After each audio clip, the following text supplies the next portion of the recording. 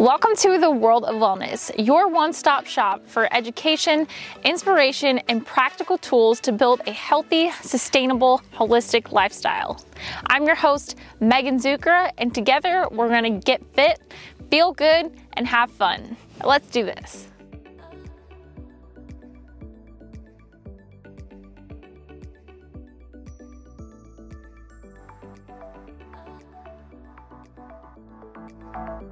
Hey guys, and welcome to another episode of the World of Wellness podcast. I'm always excited to be here, and I'm also excited to be here via video with you guys. So today we have a special guest, Elizabeth Kristoff, and honestly, I just love this interview with Elizabeth. It was so eye-opening and very informative, and you guys will also love it too.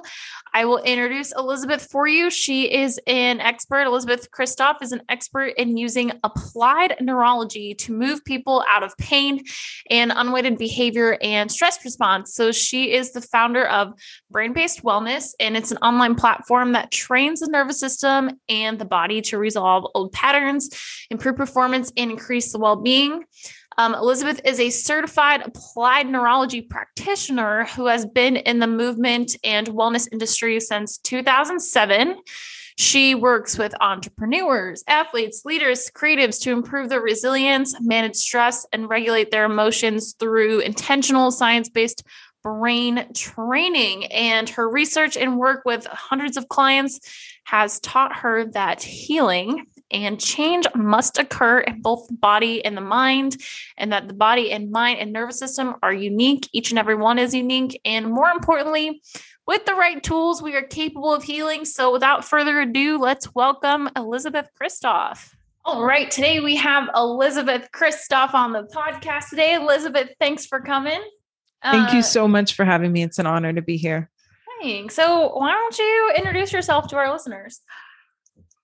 Yeah, my name's Elizabeth. I'm the founder of Brain-Based Wellness, which is a virtual platform that trains the nervous system, trains the different input systems to the nervous system so that you can experience a new and different output. So whether you're trying to achieve like behavior change, athletic performance, moving out of disordered eating, moving out of chronic pain, we really put the nervous system as the operating system at the center of everything. And how can we heal the deficits in the nervous system and provide ourselves with new tools for self-regulation and healing at that level to achieve change, not just in our cognitive mind, but in our body, in our nervous system, and then in the external world from there. I'm so excited already because I've been learning a lot recently about emotions in our nervous system, and for us to be able to get into our subconscious and to be able to dig into those emotions, like we have to relax the nervous system, but then the nervous system gets all wound up because it wants to protect ourselves and look for danger. So let's kind of do an overview of the nervous system and really what it's responsible for. Yeah, I'd love to. And what you just said is like exactly what we do on the site. It's exactly what we focus on, creating safety and regulation in the body so that you can then process emotions, move those emotions through the body, and then create expansion in your life without triggering threat patterns, without moving into dysregulation and threat. And so it's really cool that you're looking at all of that. And I'm just really excited to dive into this conversation with you. It's awesome. So the nervous system is basically our operating system. It's your brain, it's your brain stem, and all of your peripheral nerves that go through your body. And it is responsible for regulating our body, regulating all of the processes that happen inside of our body. So there is a part of your nervous system called your autonomic nervous system. And that's all the things that happen without your conscious awareness. So like your heart beating, your stomach digesting food, your organ function, the amount of tension you hold in your muscles, your respiration when you're not consciously thinking about it. And that part of your nervous system is controlled mostly by your brain stem, by the old brain. And its primary job is your survival. So that's really important to understand that our brain's primary job is our survival, and it's always taking in information from the world around us, making a decision safe or unsafe, and then producing an output that is a response to that decision. And then that part of the nervous system, the autonomic nervous system, has two components as well. It has your sympathetic, which is your arousal network, your fight and flight, the thing that's preparing you to take action when you need to. And then it has your parasympathetic, which is your rest and digest, your calm and respond. It's what brings you out of that state of arousal into a place where you can rest and recover. And a healthy nervous system is able to oscillate between those states. We never are really just in one state. We're always kind of moving in between them. And you want to have your sympathetic nervous system active sometimes if you're going to work out, if you need to take action, if you need to really perform, if you need to have a lot of strength, big muscle contraction. And then you want to be able to move out of that into a calm and restful state so that you can recover, so that your body can heal and you can have a sense of well-being and safety. And what happens for a lot of us is, whether that's through experiencing trauma or just chronic stress in your life over time, is that we get stuck in that state of high stress, that sympathetic nervous system response, too much fight and flight, which will then maybe even push us into freeze, which is dissociation, shutdown, brain fog. And we need to learn how to regulate so that we can come down out of that state, so that we can create safety in the body. And then we can do the things that maybe are challenging to us, being visible, growing our business, having intimate relationships, moving out of old patterns without creating that stuck state of sympathetic threat response that over time can become actually very dangerous to the body. It's too much stress hormones, causes inflammation, autoimmune issues, and a disease state inside of the body. So I had an experience last week where I did a hypnotherapy session with her name's Sarah Raymond, and she took me through like a guided state. And then I was sitting there and she goes, "What is your body telling you right now?" It was like, "Open my eyes and look for danger." So like that is, I think that's me. And I know that's me wound up into my sympathetic, that fight or flight mode.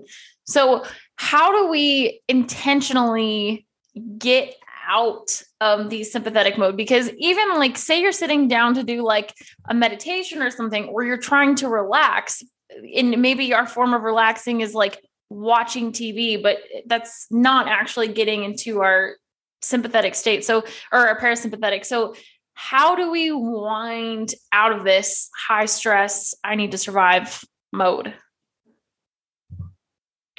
So that's a great question, because just like you said, a lot of times, even something like meditation, that people will say like, "Oh, if you want to calm down, go meditate." But if you're someone who's stuck in that state of hypervigilance, in that threat state, it can actually feel really threatening to sit and close your eyes. It could actually end up triggering flashbacks. You might feel that your heart starts to race, your mouth dries out, your muscles tense up, and everybody's nervous system is unique, and not all the same tools work for the same people.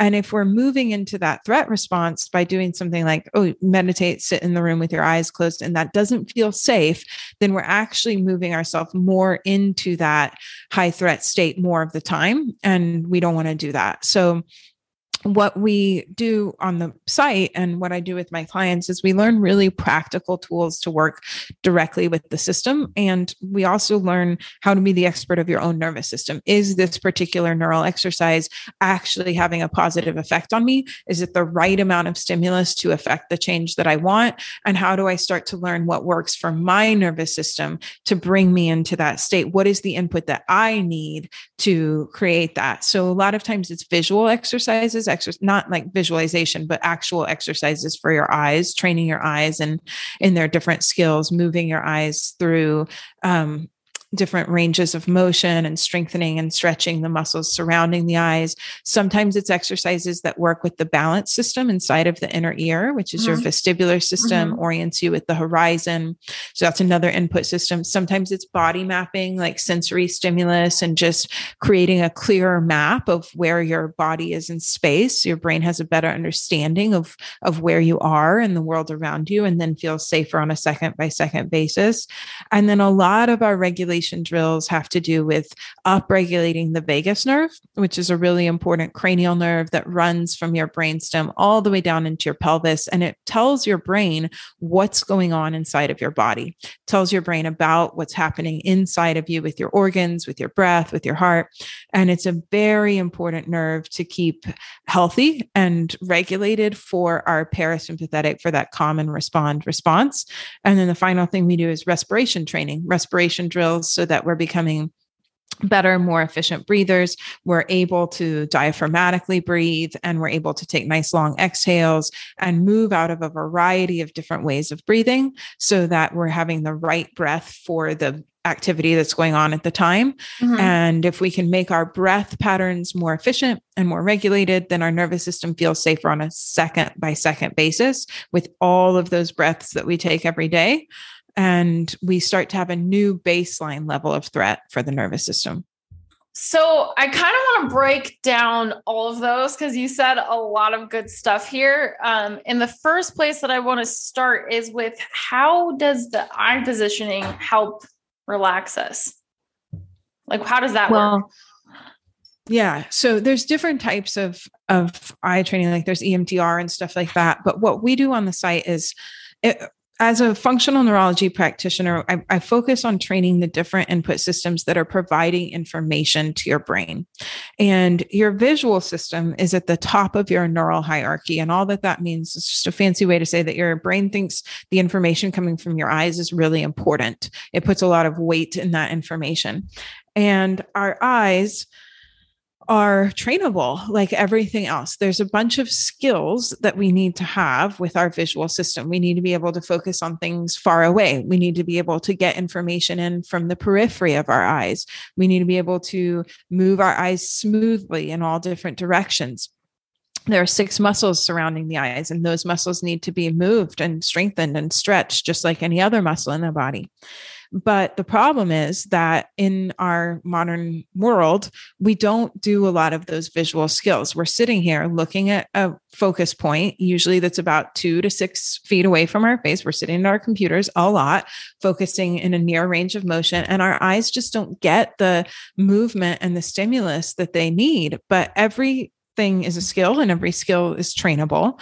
And so if we can start to train those different skills of the visual system, you can actually train yourself into better vision. I have a lot of clients that stop wearing glasses, that are able to start driving again at night just because they train their eyes.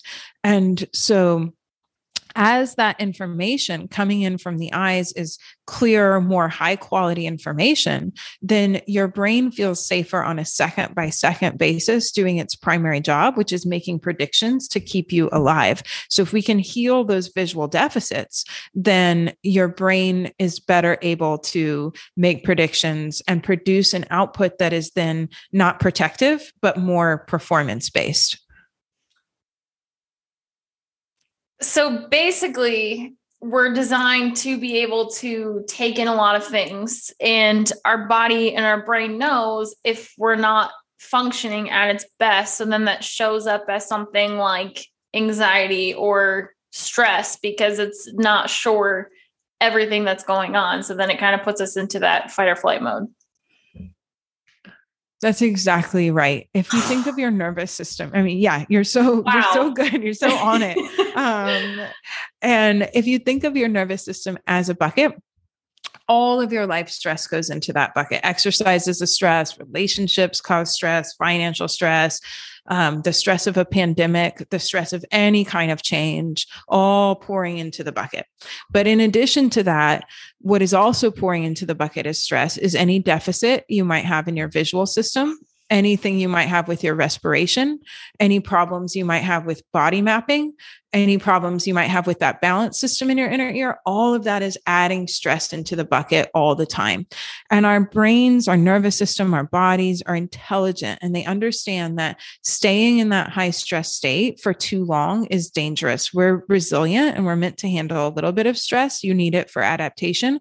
But when the water level in that bucket gets too high, your brain and your system are like, no, this is leading to too much cortisol, damaging the vessels, damaging the nerves, and we need to do something to shut this off.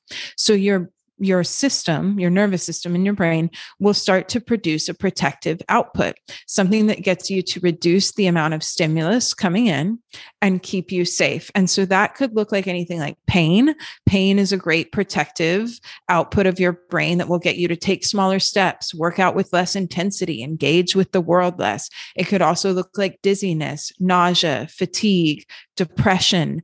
Anything that maybe is a migraine, going to get you to go to your bed, pull the covers over your head, block out the stimulus coming in, and stay safe, because that's what your brain perceives is the most important thing in that moment, not your long-term goals, but your safety right then. There's so much here. Ooh, okay. So I'm really excited about it. So also what I hear you saying is our body wants us to keep us safe in any way, shape, or form. So then that might be why if we're overstimulated or even understimulated, that we might want to do easy things. Like if your body's perceiving a threat, it might go, this is going to tie into one of the questions I had for you, but it actually just made me think of yesterday. Like yesterday I was tired and I was craving like a cinnamon roll, right? So my logical deduction was that like my body's tired. It wants me to have extra calories to be able to stay in for later, to protect me in case I need to run or do something. I have a surplus of calories to where I can utilize them. So how does Absolutely. Yeah. Okay. So is that what's happening? Yeah. I mean, everybody's different. When we get to eating, there's a lot of different layers to that with like stress eating and emotional eating and subconscious narratives. But I think in the case that you were describing, yes, 100%. Your body needed more energy to have as reserve because you were depleted and it was craving that glucose so that it knew that you could keep yourself safe should you need it. Yeah.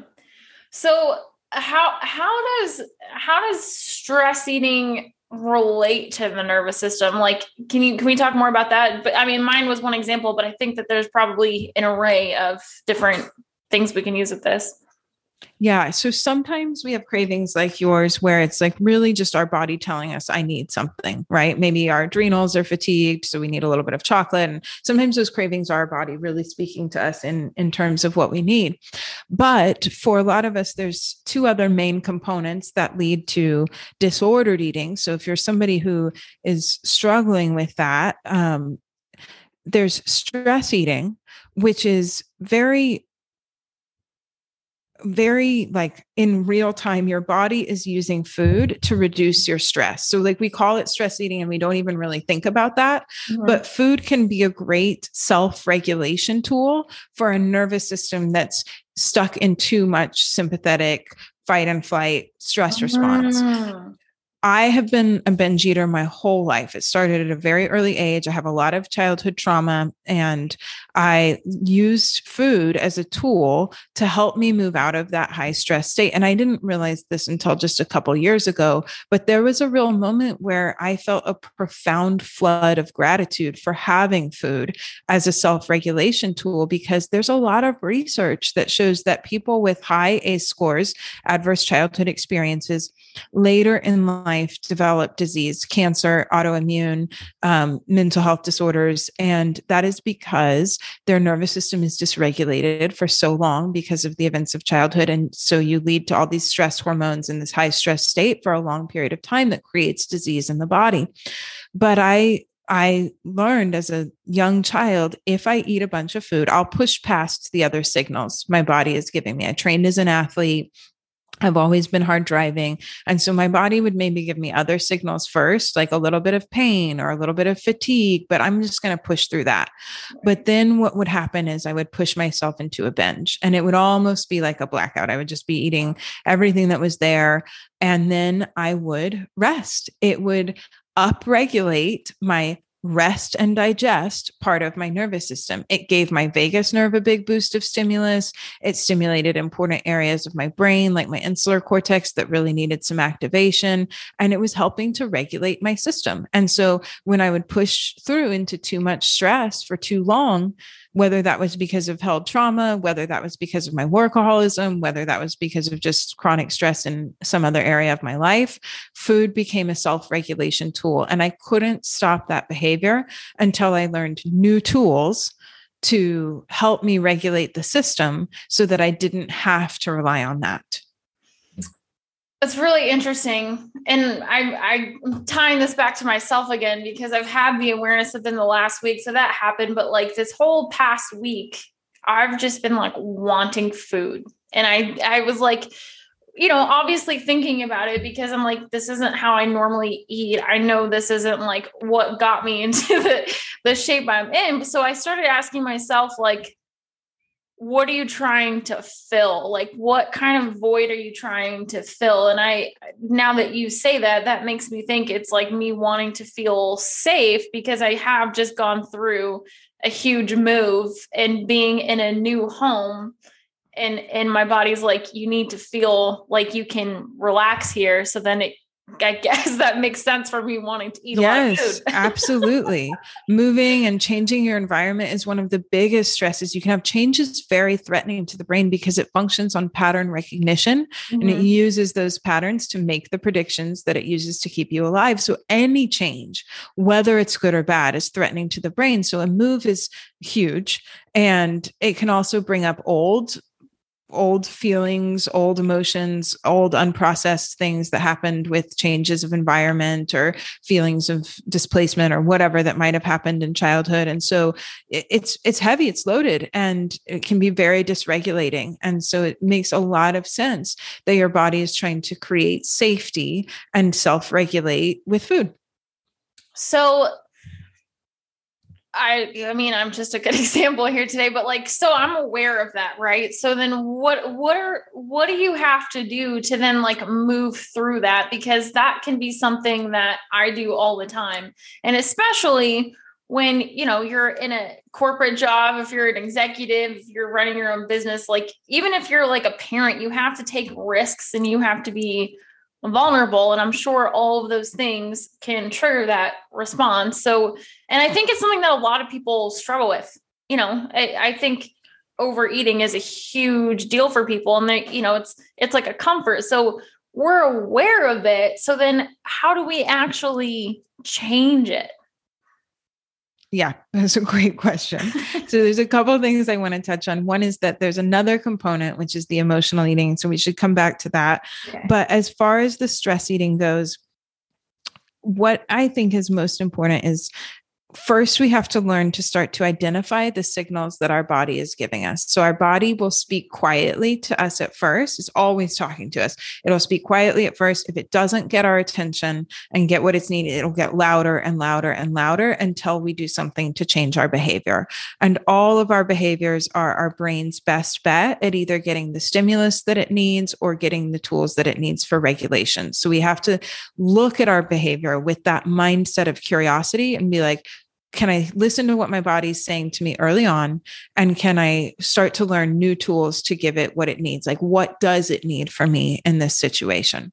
Okay. So right there with what you're saying, and I'm sorry that I keep drawing examples to myself, but like great. I have, when I'm, and I think it probably is relatable too, for me to talk about myself here in this sense too, but absolutely. I have a hard time, like, feeling my emotions. Like, and I know if I don't want to feel my emotions, like I will watch TV, like I will do something to distract myself from feeling my body. So you're talking about listening to our body better.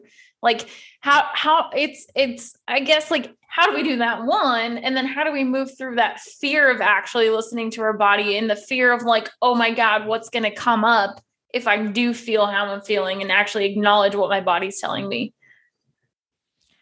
So the first most important thing is always creating safety in the body. Okay. We, especially if you come from trauma, it can, you're absolutely right, feel very threatening to come into the body and start to listen to the signals, to feel the felt sense, to feel the sensations. And so that is what I first and foremost use applied neurology for, is to create regulation and safety in the body so that all the rest of this becomes possible. Because I can't ask people to drop from their head down into their body and look with curiosity and like, how does it feel in your chest? How does it feel in your stomach? If that feels scary to somebody who left their body a long time ago as a protective mechanism. And so really the first thing is teaching people a couple high payoff drills that make them feel safe and grounded. And I have a free video series on my site. So if you go to brainbase-wellness.com, there's a video series that'll teach 5 or 6 exercises, neural exercises that are usually really high payoff for a large number of my clients that will help people just start to feel this in their body and learn how to self-regulate through using these tools. But a really simple one is to stimulate the vagus nerve a little bit.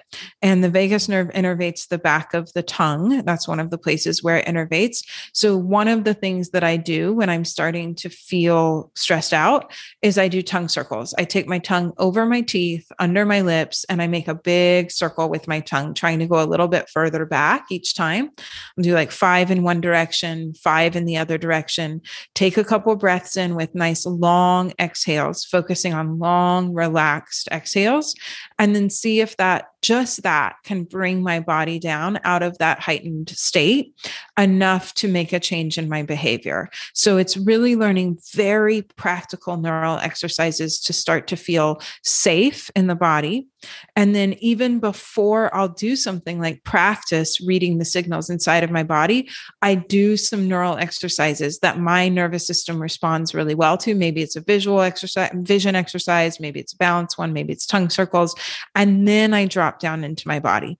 And then I re-regulate with a couple neuro exercises, a little bit of stimulus that my body responds really well to, so that I'm continuing to teach my system, my nervous system, my brain, my body, that it is safe to feel those signals, that it's safe to drop into my body. And then it becomes more possible for me to start to recognize the signals that it's sending me early on, so that I can feel like, for me, I get a little bit of pain in my left knee, site of an old injury.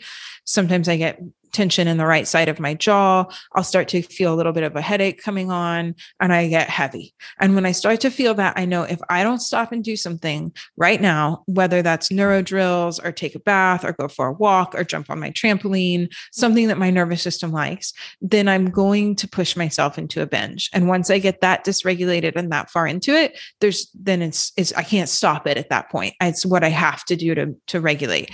So if I can start to make it safe to hear those signals early on, then I can really change the behavior. So it sounds like you have fun, like to regulate the nervous system, because I mean, when you said jumping on a trampoline, and then you also said things like take a bath or go for a walk, like those all sound like really enjoyable activities. And it sounds like almost a form of play to help calm us down. And I think that's a huge thing. Is like letting us, like playing is, I think, a form of relaxing, almost like it might be like physically active, but it's still kind of getting into like almost like a child, right? Like bringing in loving your inner child in that sense. And I know a lot of a lot of trauma is, and working through this kind of stuff is healing your wounds from a child, as you've said before with the trauma. I want to talk a little bit about the vagus nerve, and I'm so happy that you even mentioned it. I always loved learning about the vagus nerve from studying breathing. So I know that the vagus nerve, basically, tell me if I'm wrong too, innervates all of the organs in the body, like comes from the brainstem and goes all the way down, correct? So why don't you talk about why that's so important to stimulate, and then also, and then how that can relate to our getting into our parasympathetic nervous system, and then also other ways that we can stimulate it. Sure. So the vagus nerve, there's quite a few different nerves that innervate the different organs, but the vagus nerve, it is primarily responsible for taking the information from your organs up to your brain. So like it tells your brain what's going on with my heart, what's going on with my diaphragm, what's going on with my liver, what's going on with my stomach, right? And so it's a key player in this system in your body called your interoceptive system. And again, big word, but just means, hey, brain, what's going on inside? And there is a ton of research that shows that people who have depression, PTSD, disordered eating, body dysmorphia have an issue with their interoceptive system. And primarily, it's not just that they can't read the signals coming in from their body. It's not that they've like lost that felt sense, although that's part of it because we dissociate.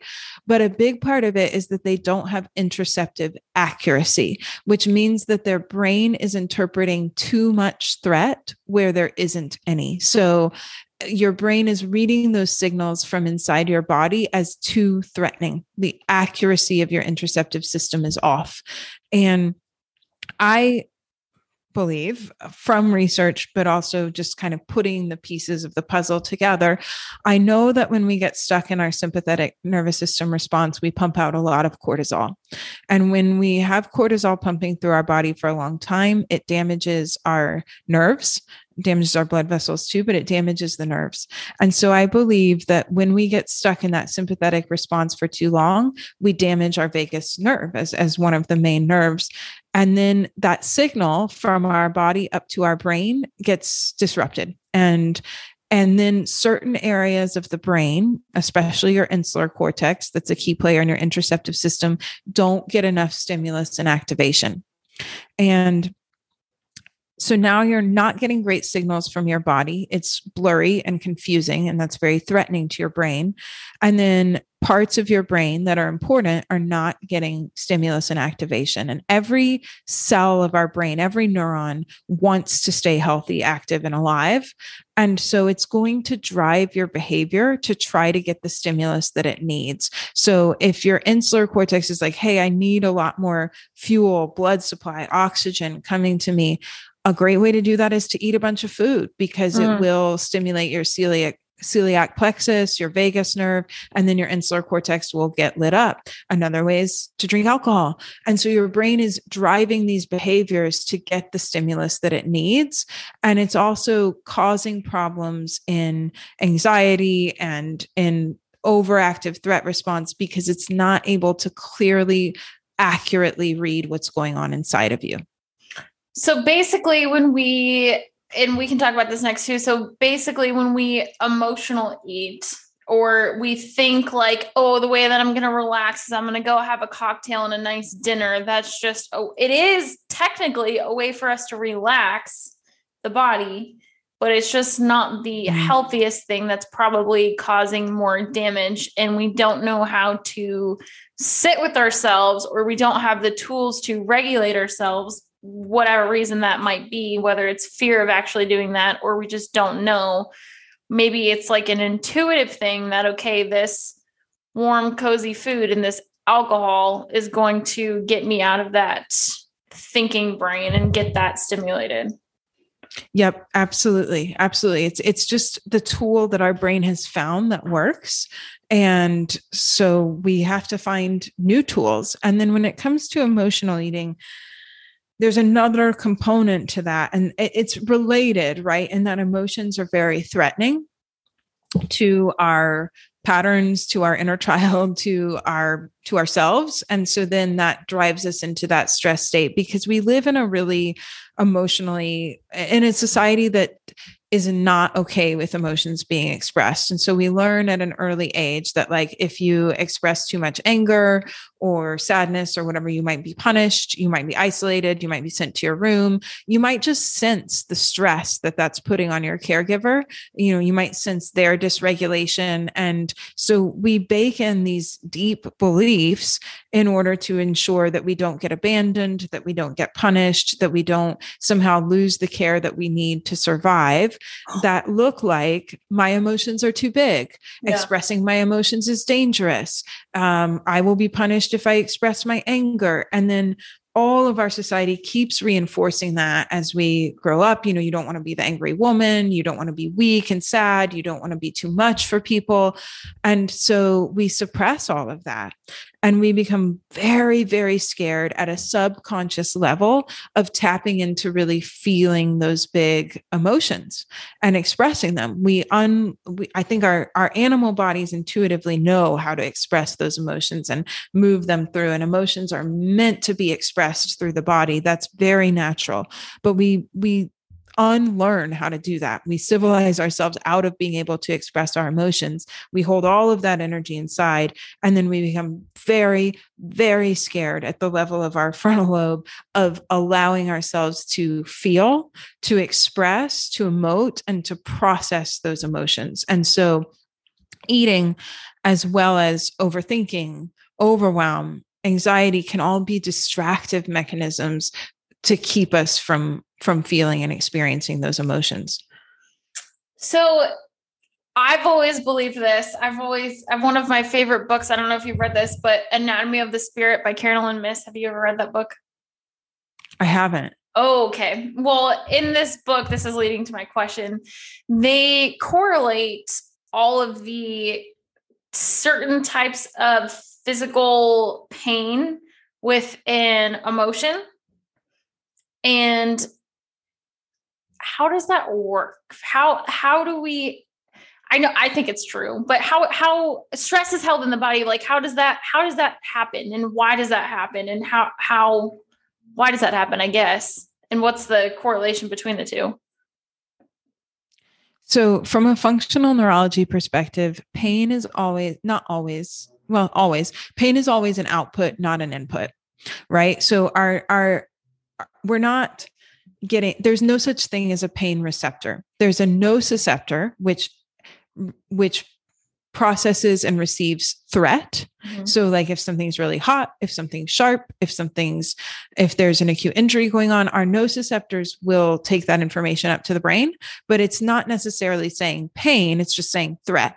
And then our brain takes in that information, decides how threatening it is and what output it needs to produce to protect us. And a great protective output is pain, because it will get us to, again, interact with the world less, take smaller steps, be more careful. And so if we're under a high stress level, pain is an output that's trying to get us to change our behavior, to reduce the amount of stress coming in. And sometimes that stress is coming from an acute injury, tissue damage. If you cut yourself, whatever, then, it's getting you to take action to deal with the injury. But a lot of times it's just using an old, well-worn pathway to express pain so that you do something to reduce the amount of stress coming in. And pain is also a beautiful way to distract you from looking at a big, scary emotion that you do not feel safe to express. So if we are repressing a lot of anger, if we are repressing a lot of grief, if we are repressing the emotions that are deemed like less acceptable, like jealousy or, any of those emotions that we view as negative, then one of the things that happens when we start to experience that, but we don't want to look at it, we want to shove it back down, and our brain is like, distract, don't feel this, don't look at it, is to create an output that will keep you from seeing it, which can be pain. Wow. So basically there's an emotional pain that our brain doesn't want to look at. So then it basically tricks us into feeling a pain that's physical so that we don't look at the emotional root of it. That seems safer. It seems less likely that we will be abandoned, rejected, die for some reason by not getting our survival needs met, to experience the physical pain over the emotional pain at the level of the subconscious mind. Well, so do you think that then healing the physical pain also helps heal the emotional pain? Does the emotional pain come out of the physical pain? I think in my experience, you have to start to process the emotions. You have to create safety in the body, and then intentionally follow the signals back, feel the emotion, express the anger. I do a lot of screaming into pillows, or doing neuro drills to make myself feel safe and calm and regulated. And then I use a lot of EFT tapping. I pull stuff up and I express it, and then I re-regulate after with neuro drills, whether that's grief or anger or jealousy, like diving into the emotion, letting it be expressed. Maybe it's a page purge, just writing it out. Because in my experience, if we don't actually go to the emotion, express it, feel it, be with it, we might do stuff to resolve the pain, but it will start then to just present somewhere else. It'll migrate. The pain will, my shoulder hurts. Now my knee hurts. Now my neck hurts. And it's like, well, I'm definitely not acutely injured in all these places. So what's really going on here? And the same thing with nausea, with extreme chronic fatigue. A lot of times when I have autoimmune, I have celiac. And when I was first starting to practice expressing my emotions, I started to get really strong autoimmune flare-ups. I started to get swelling in my joints, eczema. I would feel very heavy, very fatigued. I would get a migraine. And I realized, like, I'm trying to dive into these emotions, but my body doesn't feel safe yet. So I had to learn a lot of tools to regulate my body, to work with the nervous system. And then in minimum effective dose, start with like a 30 seconds of grief practice, like just practice allowing myself to feel the grief, to sit with it, to breathe into where I feel it in the body just for 30 seconds, and then re-regulate with more tools, and then build onto there gradually so that I don't have to experience this really intense protective response.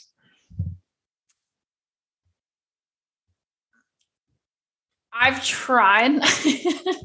I've actually never set a timer, which I probably should, of like letting myself process the emotion, but I find it hard to stop sometimes. Like once I start feeling the emotion, like I don't know if I want, maybe it's a way of wanting to feel it to protect myself. I don't know, but like I'll start processing something and I will feel it. And I sometimes will let it take me on for days. I think that's normal that people do that. So is it again of just like how do you stop that? And sometimes it's almost like addicting, like the feeling that you get from like crying, like, like it feels good to release it, but then how do you stop it? You know what I mean? Yeah. I think it might actually be great that you let yourself do that for a few days until it just naturally resolves on its own. But I do think people have that fear that like, once I opened the door to this, I'm never going to be able to come back out of it again. Once I like take the lid off this anger, like I'm going to become an angry person. Or once I dive into this well of grief, like I will be consumed by it and never be able to function again. And that's not true. Like our emotions are physiological things that happen in the body. They're energetic expressions moving through the body. And really, if we allow ourselves to process them, that's actually how they go away. Like if we actually allow ourselves to express it rather than carrying it around inside of us, then we don't become emotionally reactive or erupt in anger when it's inappropriate, because we've let that anger process through in a safe place. And I would say, like, if you have the capacity to be with it for the amount of time that it takes to naturally resolve, I actually think that's great and beautiful. And it's okay to be sad for a couple of days. But if you find like, I really need some help I don't, it's not appropriate for me to stay here for a few days. I have things to do. I have a family I need to show up for. I need to whatever. Then I would say, like, learning some tools to work with your nervous system so that you give yourself some time to be with it. And then you start to do things that just make you feel really calm and make you feel grounded, maybe doing some sensory stimulus for your feet, maybe doing some vagus nerve activation, maybe doing a little bit of respiration training, getting some good movement in. Movement will help accelerate that moving of the emotion through, movement that your body likes. And then other things that are just generally well-known can to help the nervous system regulate. Be in nature, ground with your feet on the earth, have a good conversation with a friend that always makes you laugh. Do things that help support you in coming out of it, and know that you have those tools at your disposal to help you through that situation. How do we not identify with our emotions? Because I've seen people who like they have a trauma happen to them, but then like that's their story. That's who they are. They'll tell you that within the first 3 minutes of meeting you, and they don't let you forget it every single time. Like, so how do we move through making that our identity, I guess? Because I know that happens. Yeah. I think it happens a lot. I think it happened for me a lot, as I started to uncover my own trauma that I'd been dissociated from and forgotten for so long. I think initially I needed that a little bit to be able to feel seen and heard and validated in my experience. But then it reaches a point too, where it's like, yeah, I don't want this to be my identity. I don't want to be healing from my trauma for the rest of my life. I want to expand and grow and heal and move beyond it into, trauma. It can be a beautiful portal into awakening and into expanding our consciousness. But I want to actually move through that portal and not stay stuck in like reliving the trauma over and over again. And so I think for me and for my clients, how do we move through that is, yes, there's some components of like telling your story and being heard and reliving that at a cognitive level. But a lot of it is like, I don't have to keep retelling this. I don't have to keep re-traumatizing myself. I can move this through my body. I can express these emotions, and I can liberate myself from this pattern by creating new patterns in my body. And it's not mine to hold on to forever. It's possible to move beyond it. And when I don't need to anymore, then I don't have to keep re-traumatizing myself. Something that I learned recently, or like a word switch, instead of like reliving the trauma when you're processing through it, of like reviewing it, like you're watching a movie. That way, like you can logically see what's happening rather than getting that physiological reaction out of it. So you can see, oh, that was how I was feeling. That is why I feel like this, to kind of get like almost like a bird's eye perspective on it. Yeah, absolutely. Changing the perspective on it, doing things as you're revisiting it that calm your nervous system and create a different internal state so that you don't have to re-experience that same physiological state as you're doing it. So a lot of times I'll use EFT tapping and then go back and like tap for that version of myself and allow her to express whatever she didn't get to express at the time, to say what she needs to. But then I'm processing that stress through with the tapping, with some vagus nerve stimulus, with nice long exhales, maybe even with some eye movements as I'm doing it, so that I'm creating a felt sense of safety and well-being as I'm expressing what I needed to express. And then really changing, I'm pulling it out from the subconscious into the conscious, but I'm also changing the experience of it in my body, in my physiology, the patterning of it, so that I'm creating a new pattern and not just repeating the same thing over and over again. Okay, I have two questions here. One, I want to ask you about the tapping, because in my perspective, what tapping does is that like, you're like, I'm here, like it's okay. Like I'm here, but like, what is that actually doing? Like what, I guess, what is it really? Cause I've heard of it. I've never actually done it, but just from what you were saying, like if I'm touching myself, tapping myself, I'm like, okay, you're here, you're fine, you're good. But what is it? So EFT tapping stands for Emotional Freedom Technique. And it is based on tapping different acupressure points to move energy through the body. So it's there's certain points that are on different meridians that help your body move energy through from a more like ancient medicine perspective. So that would be like the traditional narrative of what tapping does is it stimulates different acupressure points to move the energy through the body and to calm the nervous system as you're doing that. From an applied neurology perspective, from a functional neurology perspective, it's sensory stimulus. it's creating vibration and sensory stimulus on the skin, giving your brain a clearer map of where your body is in space. I use a lot of vibration, sometimes vibrating toothbrush. Sometimes I have a little handheld object called a Z-Vibe. You can use a handheld massager, trace the outline of your hand in space, trace your foot in space, and use that vibratory stimulus to create a clearer map of where your body is, to give better input to your brain so that it feels safer on a second by second basis, making predictions, knowing where you are, knowing the world around you. So I think for me, it's both. I see it as both. Like I definitely honor the fact that it is working with the meridians and with the energy system. And it's also providing more stimulus to the nervous system, to the mechanoreceptors in the joints, to the sensory receptors on the skin, and helping you to ground and stay present. Yeah. Do you think that this whole concept of healing our trauma and healing our bodies, do you think that this is becoming more accepted of things to do? And I guess the other question along with that is like, how do we make it more of a norm that we can like talk about this kind of thing and like be safe with it, if that makes sense? Because I think more and more people are starting to do it based upon my perspective. And I'm even like starting to teach more of like becoming aware of the way that you're thinking and like see what comes up in that sense. So how do we make this more of a normalized thing? And is it becoming more normalized in your perspective?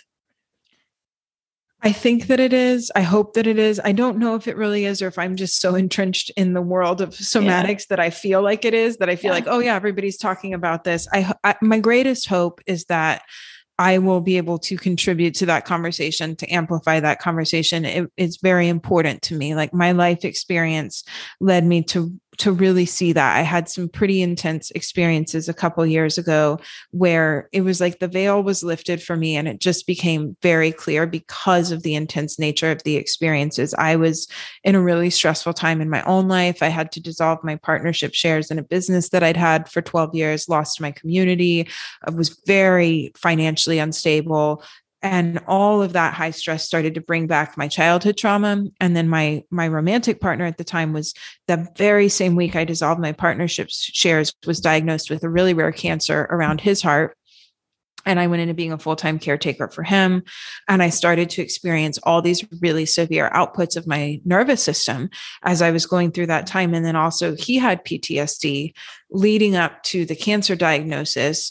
And I was trying to understand what was going on for him. And so I had this background of applied neurology. I'd been practicing that since like 2015. So I understood a lot about the nervous system, but now I was like seeing it all happen in me in real time in response to behavior, in response to stress. And I was seeing it happen in him.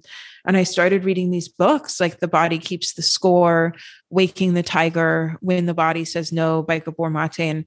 And everything just started to click into place for me, combining that with my applied neurology background. And I had a really deep understanding, like, why did I have autoimmune, even though I was this really healthy, sober person who worked out daily and ate really well? Why did he get cancer at the age of 39 when he also was sober and ate really well and exercised? Like, what is happening?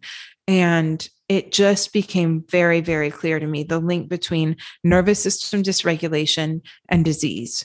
Wow. And before the nervous system dysregulation, the emotions, the trauma patterns, and the things that get stuck in our body, I started learning about ACE scores and the link between that and disease later in life and addiction. And so I really believe it's so critical that as a society, we start to awaken to these patterns, to these connections, and that there are a lot of resources out there. I think the conversation is growing, and I hope that more people will find their way to that, because it's scary to look at some of it at first. Like you were saying, like, how do we make that safe? It feels scary to look at that and like, am I causing disease? Like, what's happening? But at the same time, it also offers opportunity for, if this is the case, then we have some agency over learning tools to regulate ourselves, learning ways to process this through the body, and to experiencing a different outcome.